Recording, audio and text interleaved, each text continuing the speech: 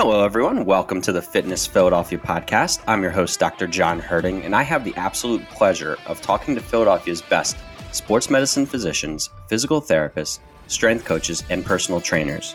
These movement professionals are the leaders driving the healthcare revolution in the Philadelphia region. During each episode, we gain valuable insight into how these individuals are changing the game. Please stop by precisionperformancept.com/fitness with a PH Philadelphia to subscribe and learn more.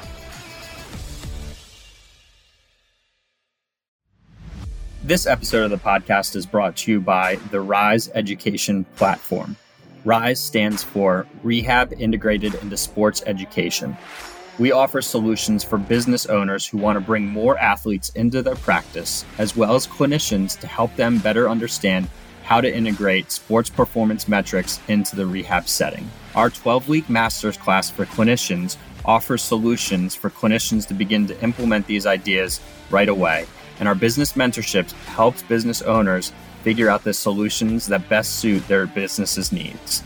Visit sportsrehabeducation.com for more information. Hello, everyone. I'm Dr. John Herding here with Alex Salkin. How are you, Alex? I'm doing great. And I got to give you props for pronouncing my last name correctly, because it's not difficult to pronounce, but it's like I usually hear Salkin or Solkin, which is close. You know, I'm not like offended, but you got it perfect. Salkin is amazing. Oh, it's just like I get Herding, Hertnig, Fording. I get all kinds of stuff. So I completely understand your, this struggle. Yeah, that's absolutely. To me, when it comes to your last name, that's just negligence. Because the first thing I thought, I was like, it's got to be Herding. I mean, and by the way, that's the perfect last name if you're a physical therapist, like Herding, C. Herding. To me, that's just like, it writes itself, Yeah. I've heard all that too. It's like, if you're hurting, see Dr. Herding, the whole gamut, right? Yeah. See Herding to stop hurting. How about that? There you go. But then you run into the struggle. You never want your name attached to a business. That was true. Some advice that I got from a mentor a long time ago. And, I'm sure, like people, your business is based around your name, but if you try to get away from that a little bit and people are requesting you, and it just becomes a whole thing. So, for those of you out there starting a business, that was some mentorship advice I got years ago. Don't put a business in your name. Wish I would have thought of that, because that's definitely my business is definitely in my name too. I might have to rethink that. Well, it just depends on your goals, right? It's like, are you looking to scale? Like, what are the goals of your business? And sometimes if it's associated with your name, it's difficult to scale because everybody wants to see you. That's a very good point. Yeah, that is very true. But anyway, you were on the Fitness Philadelphia podcast. I was connected to you through Mr. Sam Sidkar at Dragon Gym. They do great things. Sam's been on the podcast. We're teaching kettlebells there. You're an SFG level 2. I'll let you kind of get into more of your expertise and what you're currently doing. But he recommended you because you're doing some great things in the world of kettlebells. I love kettlebells. He's a man that when he speaks, I listen, right? As I'm sure you know. Yes. So Alex, talk about how you came to the Philadelphia area, the things you were doing when you were in the area, and now you've moved away from the area, but you're still able to serve the population of Philadelphia through the way that you've kind of set up your business. Now we'll come full circle into the business talk, but can you kind of give me the background of how you came to be where you are? Because I'm just really interested to hear your story about what you're doing in person, what you're doing online now, and the great things that you're doing in both of those realms. Should I start with like the whole background story, or should I stick, you think, primarily to, let's say, the stuff as it pertains to Philly in particular? Because it will end up being, there's going to be a little bit of background no matter what, because it is an interesting story about how I got there. But maybe we'll stick with that because that'll be a little shorter. Works for me. Yeah, whatever gives people a little bit of insight into who you are, how you came to be who you are, and how that impacts the service you're now providing as a fitness professional. Perfect. Yeah. So that's a great question. And, you and I were talking just a little bit before the podcast began about where I'm living now, because I'm obviously not in the Philly area anymore. I am in Omaha, Nebraska. And usually when people hear that, they're like, where is Nebraska? Like people just forget, that it's even a U.S. state. It's like one of the most forgettable of all states, unfortunately. But I was born and raised here, and I'm giving you the as I would say like the really really short version, and lived then in Israel for 4.5 years, where I was teaching, and I also did a lot of workshops in Europe, Australia, the U.S., and I was using that kind of as my base. Like And then kettlebell workshops? Sorry. Some were kettlebell. A lot of them were calisthenics workshops, actually, Okay. and then also workshops for original strength. Now, I'm not sure if you're familiar with original I strength. love original strength. Yeah. Oh, great. Then you'll like this then, because I was one of the first original strength instructors. So I've probably seen videos of you all over the place. I used to follow original It is very, very way possible back. because Yeah. I actually so I'll give you just another little like peek into the origin story part of things. I got into original strength before it was called original strength. It was still being called Becoming Bulletproof at the time. And so this is about 2011. I bought an ebook that Tim Anderson and Mike McNiff wrote, and was really intrigued by it. And then 2012, I attended the second ever Becoming Bulletproof workshop with Tim Anderson and Jeff Newport, who's now at the time he was a master SFG instructor, one of very very few, and he's since retired, but he still has a kettlebell business online and everything like that. And then in kind of toward the tail end of 2013, I was living in Israel. I got an email from Tim and Jeff asking if I would come and be a part of the first hand-picked crop of original strength instructors. Oh, that's great. Yeah, it was a very cool experience. I flew to New York in January of 2014. I went through this kind of like intense, very very compacted course. They've since expanded it and they've since grown it. But yeah, I was one of the first original strength instructors, and so one of the things that I have been doing in particular has been working on getting like an ecosystem of kettlebells, calisthenics, and then original strength, as well as other complementary things, so that it acts as a full system to help people get stronger, fitter, and healthier in the time that they have, using reasonable workouts that get radical results. And I ended up in the Philadelphia area. I lived briefly in Westchester and then in Downingtown. So anybody who's familiar with the Paoli-Thorndale line, at the very least, has heard of those if you've ever been on that train.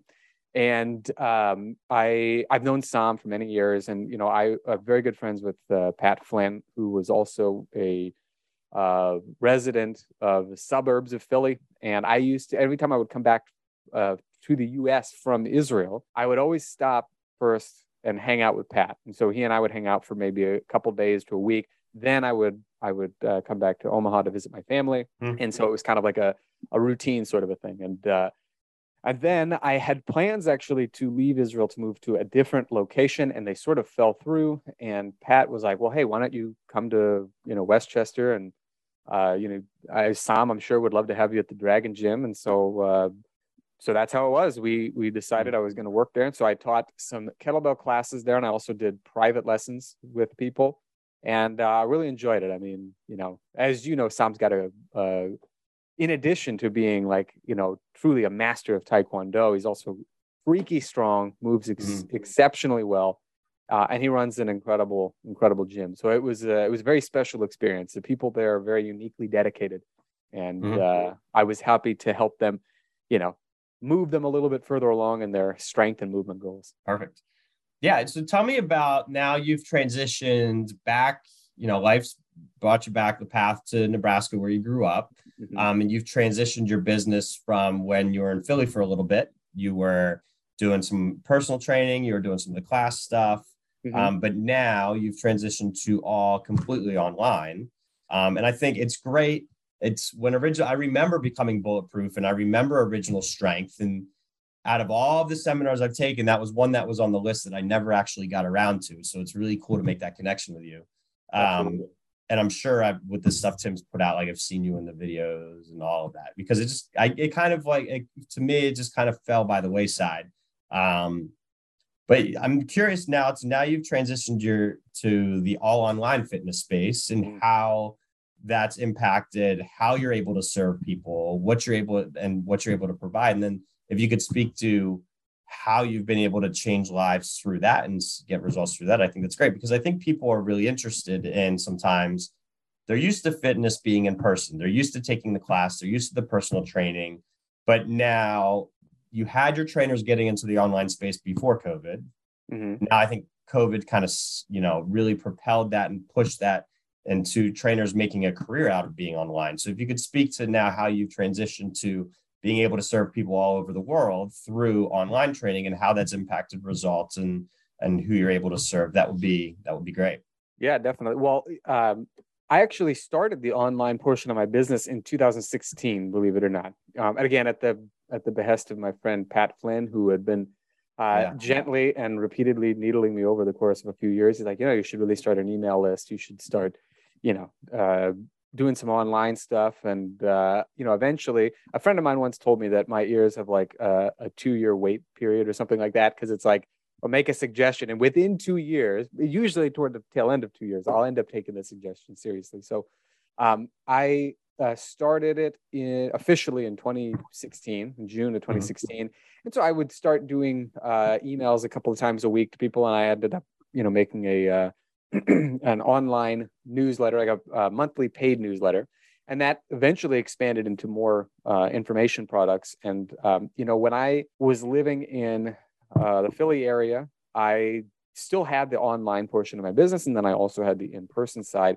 And when I moved back to Omaha, just by default, it ended up being all online, because at 2020, I had plans to do workshops in Czech Republic, Spain, England. I was going to try to, fit in some other places as well. And, I don't need to tell you what happened. We ended up becoming an impossibility. But because I had those things, I had been working on those things, I thought, and I wanted to get a job at a gym locally, not because I really needed the money, because I knew that I could support myself just with the online business, but because I like teaching people in person. There are some serious advantages that you get to teaching people in person that can be replicated online, but they're a little more challenging to replicate. And ultimately, I decided I wasn't going to do it, because I thought, well, they're going to want me to be there at certain hours, and I'm going to just every 6 or 8 weeks, I'm going to be like, yeah, I got to go away for like 2 weeks. So find someone to cover my shift. I knew they were going to be like, no, you find somebody to cover your shifts for the next 2 weeks. So I was like, rather than deal with that, I'll just make everything online, because I think that's going to be a little bit more conducive to what I want to do. And it turned out to be a fortuitous decision, because, as soon as COVID hit and all the restrictions started being placed on us, Omaha in particular didn't seem to have as much of shutdown, I would say, as other places did. But one thing they did have was the gym that I was working out at, just for myself personally. I was going through a program that a friend of mine put on, and because it was a studio, we were allowed to stay open. I think the larger gyms weren't able to. So what I would have done was I would have gotten a job at a larger gym, and I just skipped it. So what ended up happening is, even though I had offerings in the past to do online coaching with me, the big portion of my business was more like information products. And but in 2020, the long distance, like calls, like what we're doing, ended up becoming something that people were much more interested in. So I had a couple different offerings. Obviously, one of them was much more intensive one-on-one coaching with me, which would have me doing a lot more of the driving, let's say. And then I decided, well, I'm going to also introduce consultations, where I'm more like the navigator, kind of telling them what they should do. And I'll take a look at movements that they're doing to make sure that they're doing them safely. But it'll be a little bit more hands-off. And I think a lot of people think of that sort of a thing as, they, like you pointed out earlier, they just, they can't really necessarily see fitness as being anything other than in person. And my perspective of it for a very long time was always the opposite. And it was that ultimately I don't want people to have to rely on me to be fit. Like if they want to continue to work with me because they like the direction I'm taking them, that's great. But ultimately I want people to be like, I've learned enough. I now have a good enough understanding of how to move. So I can come back to you for, more coaching or more consulting or something like that in the future. But I don't feel like if, I don't know, let's say I won the lottery and I won $30 million or something, and I'm like, you know what, I'm just not going to do this anymore. Side note, I don't think I would do that because I really love what I'm doing. And I think sitting on the beach, wasting away in Margaritaville would just be a really boring life for me. So, but let's just say that happened. I wouldn't want these people to be like, well, now my umbilical cord has been, removed and I have no clue what I'm going to do. So it seemed like a good idea to start introducing consulting because I think a lot of people, particularly people who are interested in kettlebells and calisthenics, one of the big selling points of both of them is that they're very convenient. Now, incidentally, I think the most important parts of kettlebell and bodyweight training are not just that they're very convenient, but that they're highly, highly effective. But the fact remains the same, is that most people are like, I can do this at home, so I can cut down on commute time and all this other stuff. So what ended up happening, and this is, again, where I was fortunate that I had people who were interested in wanting to test this out, is that I would take a look at what they were doing, give them pointers on the direction they were going in general, and they would make the notes. They would have an idea of where they were going, and then I would get some updates from them periodically, like, hey, this worked awesome. What's next? But the key to that is because, like you pointed out, a lot of people are very interested, or a lot of trainers now are very interested in the online side of things. I think there's a misunderstanding that some have that, oh, well, this is just, way more convenient, or it's almost like passive income, and it's really not. It's every bit as much work, if not more. And this is not to keep people away from it. I think people should do it, especially if you have some really good gifts in teaching. But the thing is that because you can't provide any tactile feedback, you can't like physically adjust them. Like, okay, let's pull your shoulders back here a little bit more. Let's make sure you're keeping your abs tight, and you give them a kind of the gentle love tap on the midsection. You have to be much better with your words and with the cues that you're giving and the visualizations that you try to instill within them so that they can produce these movements correctly. So there's a lot more mental engagement, I think, when you're doing things with people remotely, let's say, as opposed to face-to-face. And then what I would also say is that if you do want to train people remotely, it doesn't have to be at least initially, it shouldn't be exclusively. I think it should be kind of half and half, because I think you need that in-person experience and the ability to, help, again, sometimes actually provide tactile feedback to your students. Because if you can't do that in person, it's going to be very difficult to do that online. We might think of this from let's say, a strength training perspective for people who are familiar with the movements. If somebody wants to do a kettlebell snatch, they're going to have to be able to do a good high pull before that, and a good clean before that high pull, and a good swing before the clean, and a good deadlift before the swing. So you need, and it's very similar with your training. If you will look at like the deadlift and the swing as an example, as being sort of analogous to training people in person. You've got to really have that down first before you can adequately make those leaps into being partially online into fully online and remote with people. But so the one thing that I would caution new and enthusiastic trainers away from doing is saying, I'm just going to start off completely online. I think you're going to find that to be like trying to learn the snatch without learning how to do all those other fundamental movements first. Yeah, and I would completely agree with that. I think that, it seemed from the outwardly, it seems like it's the thing to do. Like, I can only work this amount of hours, like I have freedom of time and I can work from anywhere and this, but I do think there's a huge value into getting the reps underneath you, coaching in person, even having like the high volume days where you're having 12, 13, 14, 15 hour days, back to back to back to back to back, seeing how people respond to exercises in person, seeing how people respond to external cues, internal cues, because if you're trying to go online, you're eliminating it's just you're missing out on all of those kind of precursors and foundational things that you need as a new trainer that we've all kind of been through, that you're just not going to provide the service that you should online.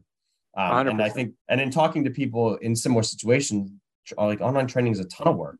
It's not less work. It's not, I can train 100 people in 10 hours a week because I'm just tweaking a program here and there. It's like, how are you upkeeping the customer service? How are you upkeeping and making sure they're progressing the right way and making sure you're they're sending you videos and you can tweet. Like, it is a lot more. But I do think certain ways of thinking do fit into it. Where you have to be very organized, you have to be very deliberate about the things that you're doing. You can't be scatterbrained, but I would completely agree with you where you need to get the reps of in-person under your belt before you make a transition to completely online. And I think it's years of doing that versus like, oh, I just graduated, I'm gonna go 6 months just to get a couple reps under my belt, and then I'm gonna go online. Couldn't agree more. I would say if you're ambitious, again, you can try to fit some stuff in online so that you can maybe work on improving, like, okay, here are the things that I'm going to need. Meaning, if you want to use that as a means of trying to help you improve your in-person abilities, because you're like, okay, I see that when the person is on their own and I didn't tell them, make sure that you're wearing this, make sure that you have this equipment, make sure that you've got that. You start to see where your own gaps are. So you could theoretically do that, but nevertheless, I think you just don't know what you don't know. And so if you don't spend enough time training people in person, it's going to be hard to do the transition online. And you're undoubtedly going to see people doing it anyway. But I think what you're also going to see over the long run, I think over the next, let's say 10 years or so, the trend that we'll probably be able to see is that the people who are best in person are the ones who provide the best online service. Whereas the ones who, they're just still wet behind the ears, just got their NASM certification or ISSA or whatever, and then they immediately go online. I don't think it'll be as consistent. It's not impossible, I don't think, but I do think that it's going to be a lot less consistent. I almost think it's like the CrossFit craze, right? I love CrossFit, I have a ton of friends that own gyms, but I almost think that when CrossFit first came out, it was like it was this low barrier of entry gym. Yeah. So everybody was hopping on opening a gym, but now you've seen like the better ones have kind of weeded themselves out. They're doing great stuff, but some of the trainers that just hopped on the trend to try to make a quick buck and they weren't ready to own a gym or weren't ready to teach a snatch, or some of the Olympic lifts, like those gyms kind of have weeded themselves out. And now the cream has risen to the top. I almost think maybe this follows the same trend. Like everybody's trying to get online, but like you said, the better trainers who have the experience coaching in person will end up rising to the top because they've seen movement and tweaked movement. They've seen how people responded varying programming techniques more so, and they'll rise to the top because they get better results. People aren't getting hurt. People are more happy with the service that is being provided. Yeah, it really starts with everything's got to be internal. You've still got to do the work first. You've got to make sure that the service that you're providing is paramount. And I'm sure too that you're going to see people saying, online coaching is ruining personal training because look at all these fools doing it wrong. Well, I don't really think it's the case. I think that what you pointed out, for instance, with CrossFit is a great example because the idea behind CrossFit is great. I don't think it's usually executed very well because like you pointed out, it's a low barrier of entry.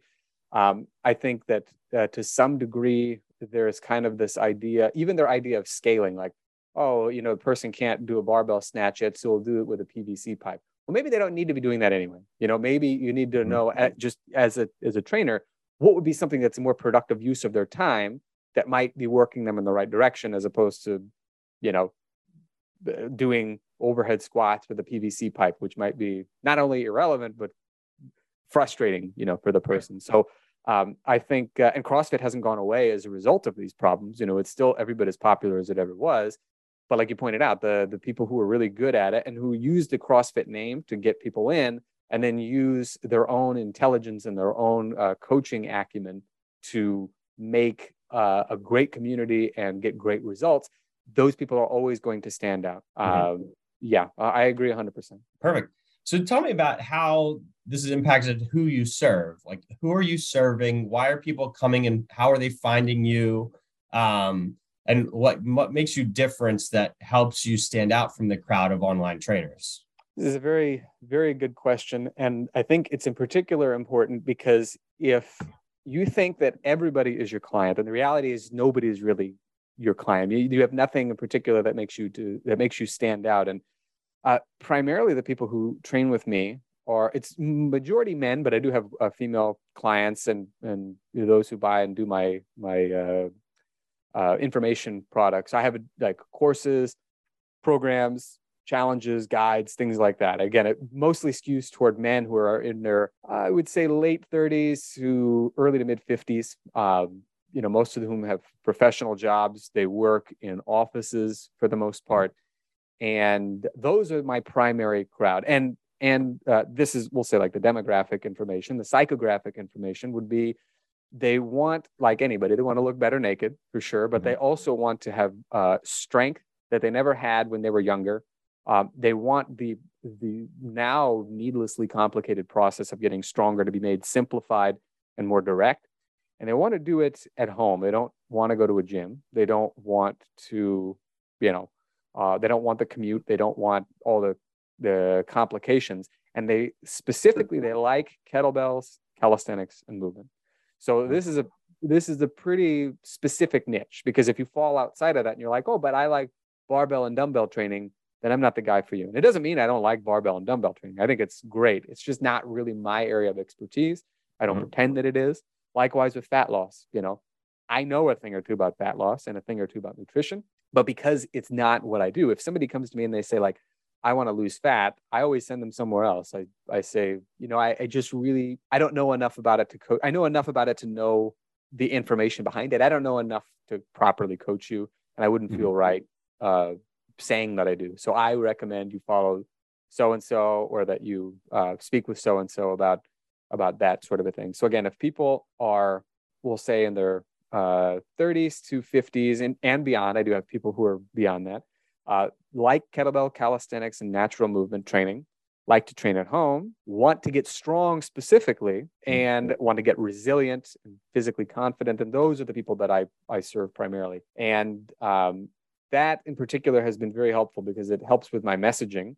Because even if I might have, kettlebells are used by athletes, they're used by Grandma Betty, they're used by a lot of different people, but how you organize your message to put it out into the world is of paramount importance. Because if you're trying to aim toward the Grandma Betty market, but everything you're talking about is athletes market, you're not going to have a message to market match. And so what you're going to end up with is, maybe you're going to attract people, but then they're going to be like, oh, I'm like a 20-year-old super stud athlete, and this program is like way too trimmed down for me. I'm going to go somewhere else. You don't want to attract the wrong people and then disappoint them. You want to attract the right people and then just dazzle them with the stuff that you do. So understanding who your market is, which may change over time, you don't have to know right off the bat, but understanding who is most interested in your product and who's buying it the most, whether that's a product like an information product, or a book, or if it's a service, that sort of a thing is huge. Yeah. So when people are looking to train with you, do you recommend typically that they're starting with one of your info products and then working up to consulting with you, or consulting with you first and trying a product, or does it just depend on the person and the mix of what they're looking for? It definitely depends. So there are people, I would say there's no right way to do this, by the way, because there are people who are, in fact, I was listening to a podcast recently of a guy who's in the software niche. And what he said with a previous company of his, it was an SEO company. This is many years ago. He said he would make sure that the people who wanted to work with him, he would say, okay, first you have to buy this product. And it was like a $700 course or something. And only after that, can we work as client and customer, whatever. And I'll, and incidentally, he said, okay, I'll take this off of like the first month's worth of the coaching that I give you, but you have to do this first, because this is going to make everything easier for you and for me. For me, it's a little different, because there are people who there are some people who do not want to get coaching with me. And this is one thing I found actually very early on, is there are people who would just rather kind of do it on their own, follow the directions, get the results, and they're happy with that. And then there are other people who are like, I want something that's really, really specific to me, and I have very specific goal, and I want to work with you specifically. So, I don't require anybody. The only thing I do require is that they get my 9-minute challenge first, which is if you go to 9minutechallenge.com, which is the number 9, not the word 9, 9minutechallenge.com, you can get my 9-minute kettlebell and bodyweight challenge. And it's a good primer overall to my approach to training. And again, it's really a very small microcosm. It's not jam-packed full of stuff. The whole idea behind it, for instance, is that You learn how to make movement kind of your paramount focus. And I'm sure that in your practice as a physical therapist, you probably see a lot of people who want to get stronger, improve their performance, but they have movement issues. And I see the exact same thing. And so I kind of show them, here's a way that you can train that's going to improve the way you move and get you stronger. And you can do it in conjunction with whatever else it is that you're already doing. So you don't have to put your regular workouts to the side. This is like a complementary thing. It's like putting not like a NOS thing in your car. I don't know a lot about cars, so if this is a bad analogy, folks, just work with me here. But but it's like putting a NOS booster in your car. You're not changing the entire engine. You're simply adding this boost of nitrous oxide, and now you can go faster. Just as an example. So I would say it really depends on how your business is set up. So for me, it wouldn't make sense to say, well, you have to get this for. In some cases, actually, it might, but I never really require that sort of a thing because if somebody's like, I want to learn kettlebells from the ground up, or I want to prepare for SFG2. I've had people on both sides of things. And in both cases, there might have been instances where it would have been better for them to just get one of my info products, and I'll tell them so.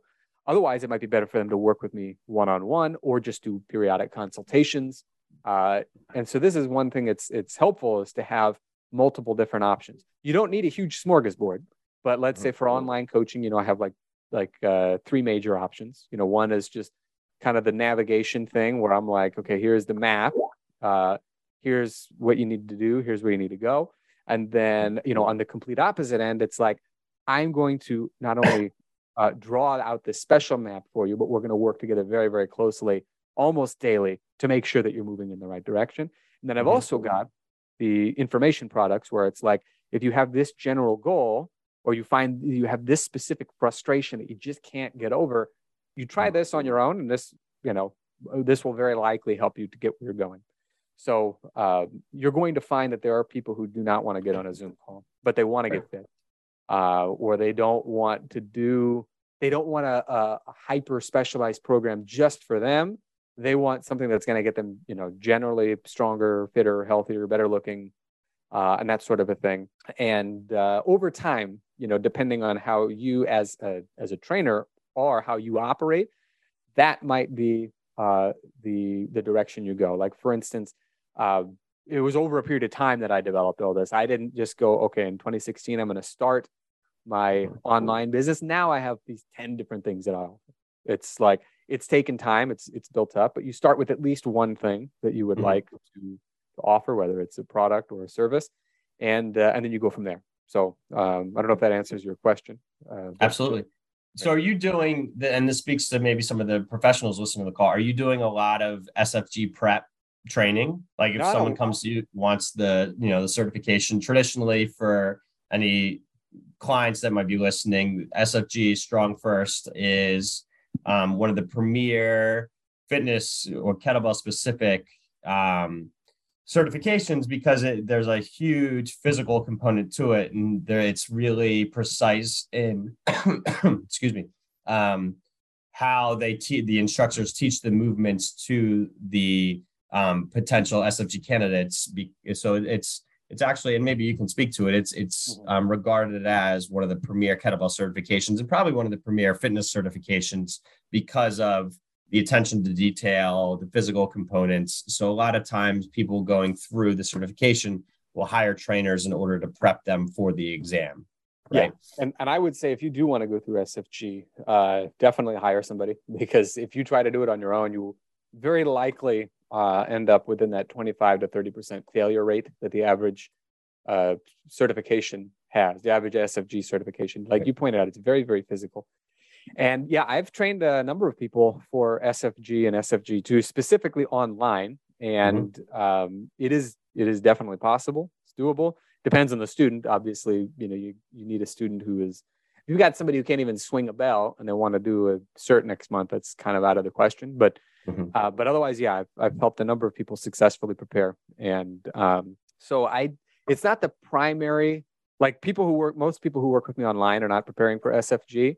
But I'm using on a regular basis, I use the principles that are in Strong First for kettlebell training. Not exclusively. There are other things that I'll do with them too.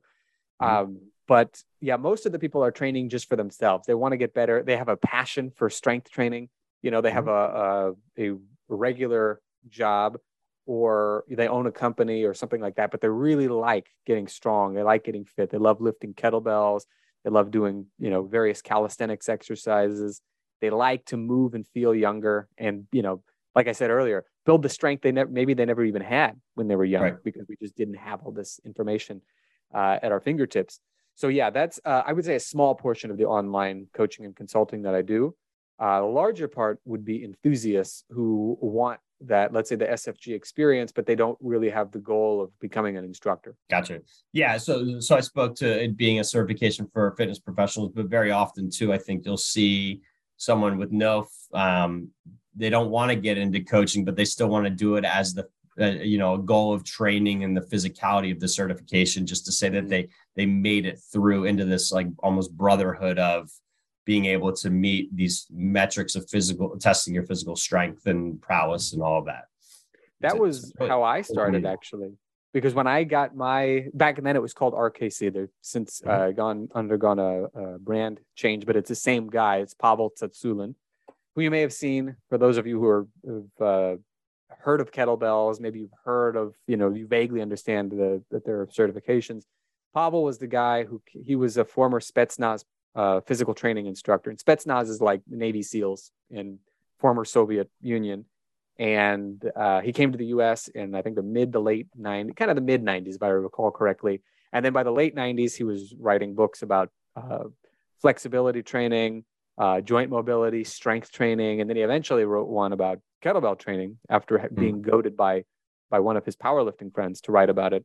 And a lot of the information that he provided was stuff that essentially was lost to the West in everything other than very specific circles, let's say.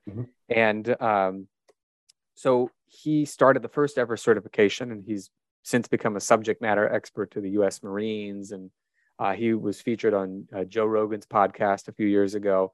So that's the guy who I did the certification from. He was actually teaching my certification. And I, at the time, this always surprises people, but my goal was to be a linguist. That was my career path. And I was still going through my bachelor's degree at the time. And I did it mostly as a personal challenge to myself to go through the RKC. And then it wasn't until I finished my bachelor's degree, I was like, I just don't want to do this anymore. And, I ended up getting some requests unsolicited from people who wanted me to train them because I had a profile on the RKC's website. And so I thought, okay, well, I'll start doing some in-home training, and, I'll do this just kind of on the side. But I really liked it, and I wanted to continue to do it. And so for some people, that's the path they go through. Other people, maybe they might teach a class or two on the weekend, and they keep their main job and what have you. So there are a lot of reasons why people would become a trainer, but many of them don't go and become full-time trainers because it's something that, again, there's a unique characteristic about the kettlebell that just makes it so exciting for people, because there's just this raw physicality to it that I think in some ways is hard to get the sense of with like a barbell, because ballistic barbell movements like clean and the snatch are just much farther removed than what most people are going to be able to safely do. Whereas you can do that sort of a thing with a kettlebell and get many of the same benefits to at least some degree or another. And that excites people. And for that, many people like to go specifically just for the personal challenge that it gives to them, even if they don't go on to become an instructor. So for those of you out there who are listening and thinking about that, feel free, go, do the personal challenge. You don't have to become, a full-time instructor, but it really will change you. It's a cool experience. Yeah. So that being said, like that kind of flows nicely into what's your main motivation now? Like what, you experience this world, you change career paths, and now what keeps you motivated as you're continuing to build your business and serve your clients and create new programs? What's your main motivation at this point? When I grew up, and this always surprises people too, because I think most people think you get into personal training because you were a stud when you were younger and you were athletic and you were just a natural. And so now you want to turn your hobby or whatever you were preternaturally good at into a career path. And it's not always the best approach, because I think a lot of people who didn't struggle can't really understand people who are struggling. In fact, I mentioned earlier, one of the reasons I don't offer like fat loss programs is because Mhm. even though I understand the basics of fat loss, I've never been fat. I've never had a weight problem. I've never had a bad relationship with food. And it would take a lot of time and effort on my part to learn how to guide people like that. And it's just not something that I think I could provide better than other people. Mhm. When I was young, I was scrawny, unathletic, uncoordinated, weak, goofy, everything. And I know what it's like to be in, let's say, high school gym class where you're partnered up in for weight training that you do once or twice a week. And you're being told okay, we're doing the bench press today. And, your partner's got 2 plates on each side. And this is like a 17-year-old kid. And here you are, 16 or 17. And they got to they're getting more work pulling the plates off the bar Mhm. just so that they can put the smaller ones on for you. And then you still still struggle with. In fact, I remember this was junior year. I had a guy he was on the football team. I don't know what his position was, but he was like big athletic, like natural athlete guy. And he was my training partner. And we had this big, scary gym teacher who could like bench 365 for reps, just Mhm. like barrel chested, massive guy named Coach Chavez. And I remember, Aaron, who's my training partner, strips the plates off the bar for me for the bench press. And there was so little on the bar. I think he didn't even feel that he had to spot me. So he went and turned around and he was talking to one of his friends and I got like pinned, and I had the presence of mind to roll it down to my hips and then move it over to the floor. And Mr. Chavez saw this and he didn't yell at me. He was like, Aaron, like screamed at him. And like everybody went silent, looked over at us. He's like, you're supposed to be spotting him. What are you doing? Yeah. And Aaron's face got beet red and he mumbled something under his breath. And I really felt like, even though Aaron felt like the attention was on him, fact is everybody could see that there was very little weight on the bar for me. And it was like, I don't know how much it was. It must have been like a equivalent of a broomstick with a bagel on each end. It really was not a lot of weight. So I know what it's like to be to just not get it, to be not a natural at all. And it was in 2006, for instance, that I discovered Muay Thai. A friend of mine and I watched this movie called Ong Bak, the Thai warrior. This guy named Tony Jaa. And we just loved it. We found out that in Omaha, there was a Muay Thai gym. And now that's not that uncommon. But back then, UFC was still, it wasn't really well known. It was not the cultural phenomenon that it is now. And it just so happens there's a 2-time kickboxing world champion who specializes in Muay Thai, who lives in Omaha. And so we went to his gym and started training there. And I sucked big time, but I really liked it. I had a lot of fun. I started weightlifting in earnest. And I'm using the weightlifting in the quotidian terms. I don't mean like Olympic weightlifting, but like lifting weights. Yeah. My friend Trevor was showing me, here are these bodybuilding kind of movements. And so I found that I didn't completely connect with it, but I liked it better than not doing it. And then eventually I got into Krav Maga. And then finally, a friend of mine introduced me to the kettlebell. And this was in 2008. And I finally started to feel like I was making some progress. I hired a coach to help me to refine my technique. And slowly but surely, I really started to learn more and more. And then I got to the point where I got my certification. And when I first tried, one of the things they focus on in the SFG certs is how to teach other people. But you find out too that teaching in a kind of a sterile environment where you're teaching mostly your friends and colleagues in the certification versus somebody who has maybe been sedentary their whole life, or they've only done stuff like running, or maybe some group fitness classes where there was no focus whatsoever on how to move properly, the mind-muscle connection, how to use movement patterns to orient your training. There's a huge gulf between what people want to accomplish and the skills that they have in order to do it. And so my big motivation is trying to bridge that gap. I realize that basically their goals are going to be far off from where they are no matter what. And so I can't bring their goals closer to them. What I can do is I can give them the tools and the understanding of how to build that bridge from that distant point that they want to go to, and starting with where they are right now. And so my goal more than anything is to demystify the process of getting strong. It is really very simple, but there are considerations that most people don't think much about. A lot of people in particular, I think, and I'm sure you've seen this too, is that they're like, I want to get fit. So what supplements should I take? What workout should I do? Like what, give me like a workout that's going to get me fit. And it's like, okay, well, first of all, they're starting with like the tip of the pyramid. And what you need to do is you need to get them to understand the base, which is the principles, the foundational stuff. And then like, okay, now what exact goal do you want? Do you want to do 10 pull-ups?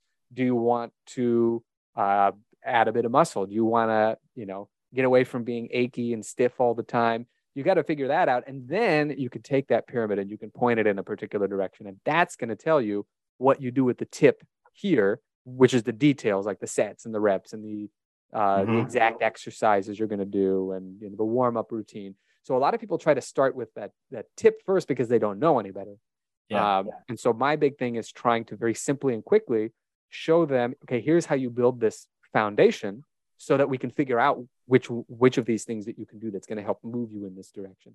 And I found that the number of people who have this disconnect, even people who've spent a good amount of time strength training and, doing exercise and that sort of a thing are missing those things. And that is what prevents them from getting to where they want to go further. Like they've already gone a portion of the way, but in order to keep building that bridge, they're going to need to go back in some cases, build up some more skills, and then get back out on the bridge and keep building. So that's my huge motivation, because I know what it's like to spend the first few decades of your life just not getting it and being like, I'm just not a natural. Maybe I'll never be able to do this stuff. To being somebody that people actually look to be like, hey, can you help me with these things? And I've been very privileged to be able to teach people all over the world. I mean, I have students in Europe, throughout the United States, Australia, and people who've bought my info products in even more places, and I get great emails and comments on social media all the time, people raving about like what they can now do, how much better they feel, how much stronger they are. And that really gives me the motivation to want to continue to refine my own processes and continue to expand my influence so that my what I'm doing now can eventually grow to empire-like proportions. Well, and that's what's awesome. I think we go through these seasons as new trainers where we're trying to be creative. We're sometimes maybe even we're looking at exercise as the main thing, and now stepping back, and as I'm now 20 years into it, it's no, you know what? Like we need to hit the low-hanging fruit. It's like, are you sleeping? Is your nutrition on point? Are you being consistent getting to the gym? How about before you try any of this other stuff, let's make sure you're getting your 8 hours of sleep. Let's make sure you're eating a little bit better. And let's make sure that you can make the gym a 2 to 3 time a week thing, and just even starting there. Or even, it's not even the gym, it's like the physical activity. Can you make physical activity, just going out for a walk, a regular part of your routine 3 times a week for 30 minutes? Yeah. Okay, now let's start thinking about progressing that. Then you can buy the equipment or get the gym membership. And it's just setting up the daily habits and routines of the low-hanging fruit before getting carried away with the stuff we think is going to be the easiest, like the supplements and this and that and the other thing. Yeah.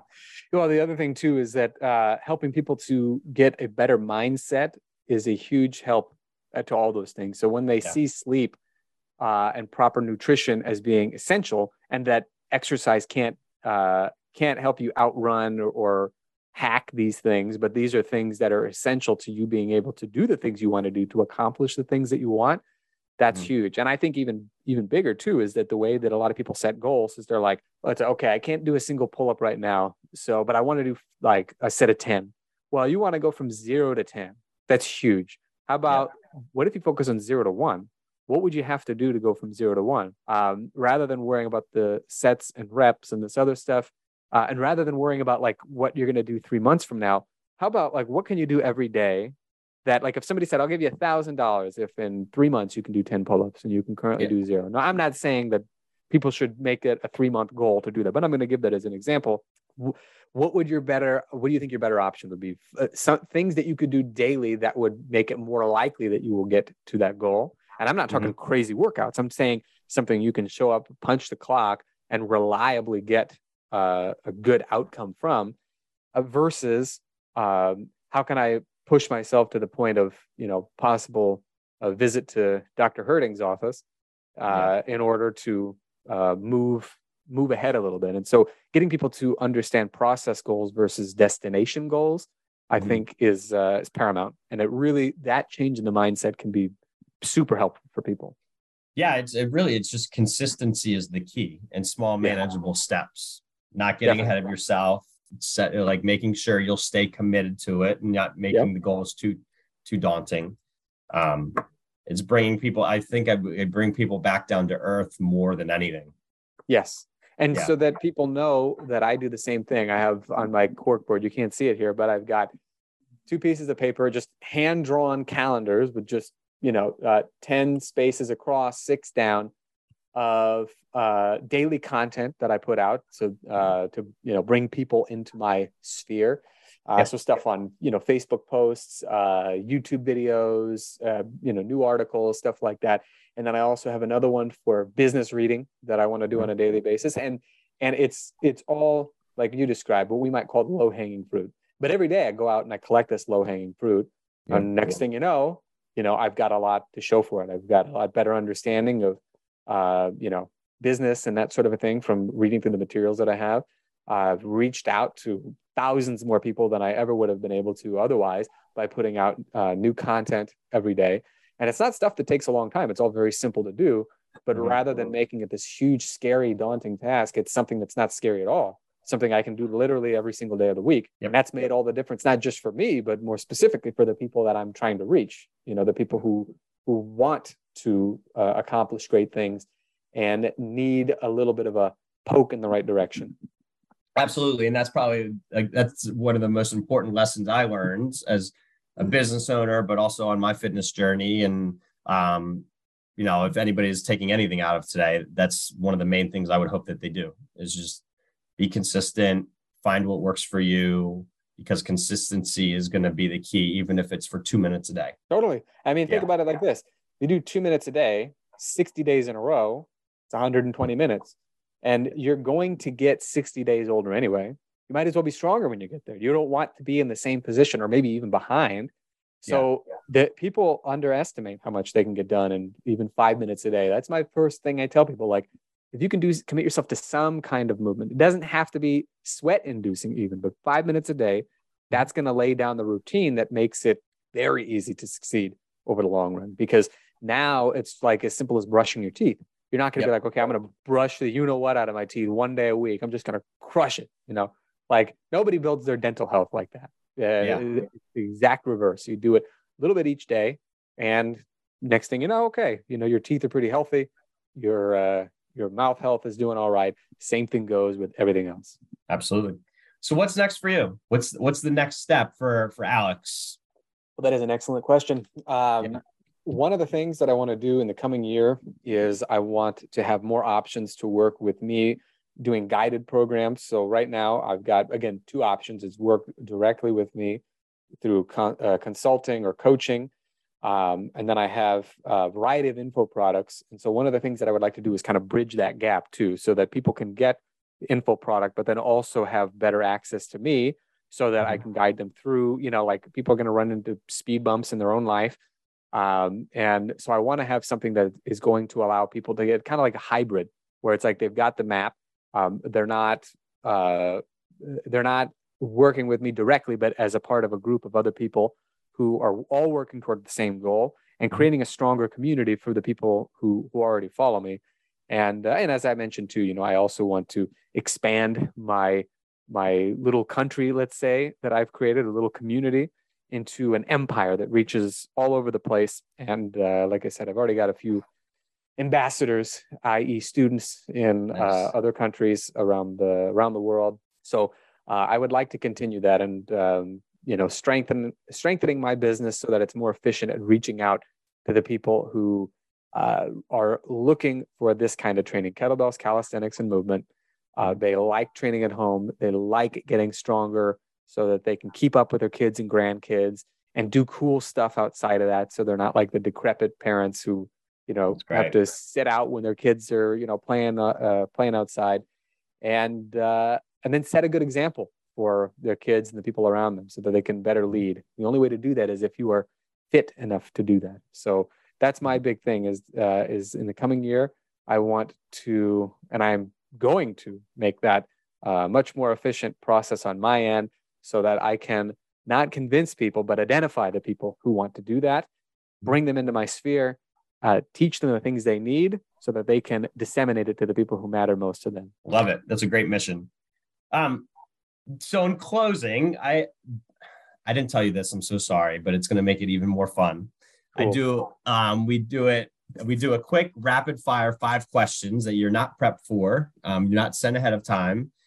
Just to get a deeper understanding, your subconscious answer to some questions so that people understand who you are a little bit more as a person. It's like a verbal ink blot test. Yep. You game? Let's do it. Let's do it. So what would be your walkout song to you're walking into your first training session of the day, or you're getting hyped to sign onto the computer for your first consultation of the day? What would be your walkout song? Well, that's a very good question. Man, you're walking out for a course, you're about to teach a course, you're walking out to... I would say the John Wick medley by La Castlevania. If you go to YouTube and you put it in, somebody took La Castlevania's songs for the John Wick soundtrack, and then they turned it into like a 10-minute medley. That's what it would be, because it's just like John Wick goes out and he just dominates his opponents. And my job is to crush weakness, not my clients, to crush weakness. Love it. And much the same way that John doesn't kill anybody who doesn't deserve it, I only crush weakness and frailness and leave the person not only intact, but actually stronger and better. So that's what I would say. Love it. What's your favorite exercise? Pull-ups. Okay. I was looking for like kettlebell snatch or something from you. Oh, okay. Well, and on the kettlebell side of things, or in general. Yeah, in general, I would definitely say pull-ups, like overall. But on the kettlebell side of things, I like clean and jerks. Okay. Those are amazing. So I think my all-time favorite exercise is a kettlebell snatch. Yeah, I love snatch. I'll take this back. I don't love doing snatches. I love what they give to me. That's maybe the better way to describe it. Yeah. One food for the rest of your life, what would you eat? Steak. I like it. Absolutely. I never get sick of eating steak. How do you take it? How do you cook it? Just I'll cut off what I want and I'll ride the rest home. Love it. Yeah. To quote, what's his name? Dennis Leary. Yeah. Along those lines, what's your guilty pleasure? Do you have a guilty pleasure? Guilty pleasure. It really shouldn't be a pleasure, but I would say scrolling through Facebook and Twitter and Instagram. It's something I do a little too much of, and it doesn't give me anything. So let me think of a better guilty pleasure. Better guilty pleasure for me, and a true guilty pleasure would be. Now you know what, I'm going to stick with that. Scrolling through. I think it's a good one. Social media, because I got to be honest, like I do enjoy it. I do it a little too often, but that's the most honest answer if I'm being realistic. Yeah. And then finally, when you're in the Philadelphia area, what was your favorite thing about the area? You know, I didn't actually have an answer to that until last year. I was there for a friend's wedding, and when I was there, it was a couple friends who had since moved away, made it out to his wedding, and for the first time ever, I got a chance to visit Phoenixville. One of my friends who was there to attend the wedding was meeting up with some of his friends, and he's like, "Hey, do you want to come with us to Phoenixville?" And I lived in Downingtown for about a year and a half, and only really ventured toward the Exton, Westchester area, and periodically into Philadelphia, but never went to Phoenixville, and I fell in love with it. Phoenix great. It was just such. I was like, you know what? If I had to move back to Pennsylvania, I would totally live in Phoenixville. It was beautiful. And then the other thing, and I know this is more than one thing, but the driving is really pretty, especially out in that area. Like there's these winding, scenic roads, a lot of great trees and foliage, and kind of little out of the way boroughs and towns that, they exist in Nebraska, but I don't think they have the exact same charm because they are a lot of times are far more spread out. And with Pennsylvania, and especially the Philly suburbs area at the very least, it's like they're much closer together. And so it's like you can just sort of like seamlessly weave from, one borough or one town to the next.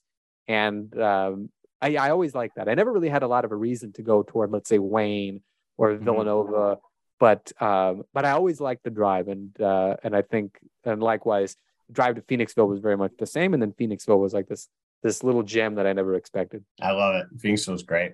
Yeah. Well, Alex, I appreciate you hopping on. What is the best way if people are listening, they want to get in contact with you, join some of your training programs? What's the best way for people to contact you and reach out? The best way definitely would be with my 9-minute challenge, because that will, if you get that, you'll also then, it'll be easier to contact me in a variety of other ways. I'm on all the major social media platforms, or most of them anyway. I don't have TikTok yet. I'm trying to hold out as long as I can, because I see that as it's like I'm addicted to crack with Facebook and heroin with Instagram. So why should I add, I don't know, meth or whatever with whatever's next. Yeah. Yeah, exactly. But yeah, definitely, if you get my 9-minute challenge, it will then put you into channels where it's a lot easier to reach out to me specifically if you want to. And like I said earlier, my 9-minute challenge has been very popular. A lot of people have really enjoyed it for helping to act kind of as an accelerant to their current training program. Some people use it as a standalone. Most people are using it as a supplement to help to speed up their regular training. And if you go to 9minutechallenge.com, it's the number 9minutechallenge.com. You can just get it. It's free, super easy to get a hold of and get started with. It's oriented around gait pattern movements that are focused on strength. So stuff like kettlebell loaded carries, crawling, things like that. Stuff that has a very, very short learning curve, but a really high yield, and also low impact on your nervous system fatigue. So it's easy to do it on a daily basis without burning out. That would be the best way for sure. And it'll kind of get you into my sphere, as I mentioned, and get you a better idea of what it is that I do, how I do it. And that way it'll also be the gate to open up to a wide variety of other things. Perfect. Well, I appreciate you hopping on, Alex. Do you have any other closing thoughts before we close this out for good? Yes, I would say, for good. That sounds ominous. Yeah, I would say no matter what, you're going to reach frustrations. You're going to have setbacks. You're going to have plateaus. You're going to have things along the way that are going to be, that are going to make you want to quit. And I would definitely suggest that you realize, number one, that you don't yet know everything, and that there are sources out there that can help you. So do not give up. Keep training. And then the other thing would be to prioritize quality movement in your training, not at the expense of training hard. They should go together, like that MasterCard symbol, where it's like one circle and overlapping the other. But especially as you get older, you start to realize that just, sets and reps with strength training alone, it will take you a good portion of the way that you need to go, but it has a tendency to make you brittle if you're not also following it up with some good quality movement training. It's like if all you ever did was eat steak and potatoes and you had no fruits or vegetables, you would be sort of impoverished. And if all you had is fruits and vegetables and no steak and potatoes, you'd be weak. So you need both of them. Don't try to make it an either or proposition. Learn how to combine those two. And I think you'll probably find you have fewer frustrations and less wailing and gnashing of teeth in your training. It's great advice. Everybody that's listening, you should take them up on that. But all right, Alex, appreciate you. Thank you for taking the time out. It's been, I've thoroughly enjoyed this. So thank you. Likewise. Thank you again. Yeah. Thank you so much. Thanks. Hey, hold on a second. Don't leave yet. This is your host, Dr. John Herding, and I hope you enjoyed this episode of Fitness Philadelphia. If you did, I'm going to ask you to do 3 simple things. They take less than 5 minutes, and they go such a long way, we really do appreciate it. Number 1, please subscribe to our show wherever you listen to it, iTunes, Spotify, or whatever it may be. Number 2, please leave us a favorable review. Number 3, share it. Put it on social media, talk about it with your friends, send it in a text message, whatever you can do to share this episode, because we put a lot of work into it and we want to make sure as many people are getting the value out of it as possible. And lastly, if you'd like to learn more, please go to precisionperformancept.com/Fitness Philadelphia. Thank you so much. This is Dr. John Herding. This is Fitness Philadelphia, and have a great day.